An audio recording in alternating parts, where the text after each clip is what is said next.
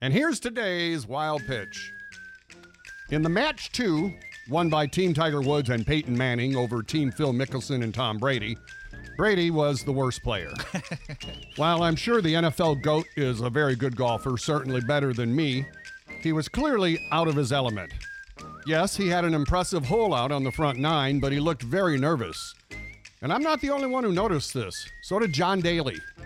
Daly, who resides in Clearwater, Florida, said in a recent interview that since Brady is now a Buck and is in Tampa, the two could hook up and he could fix Brady's golf game in one 10-minute lesson.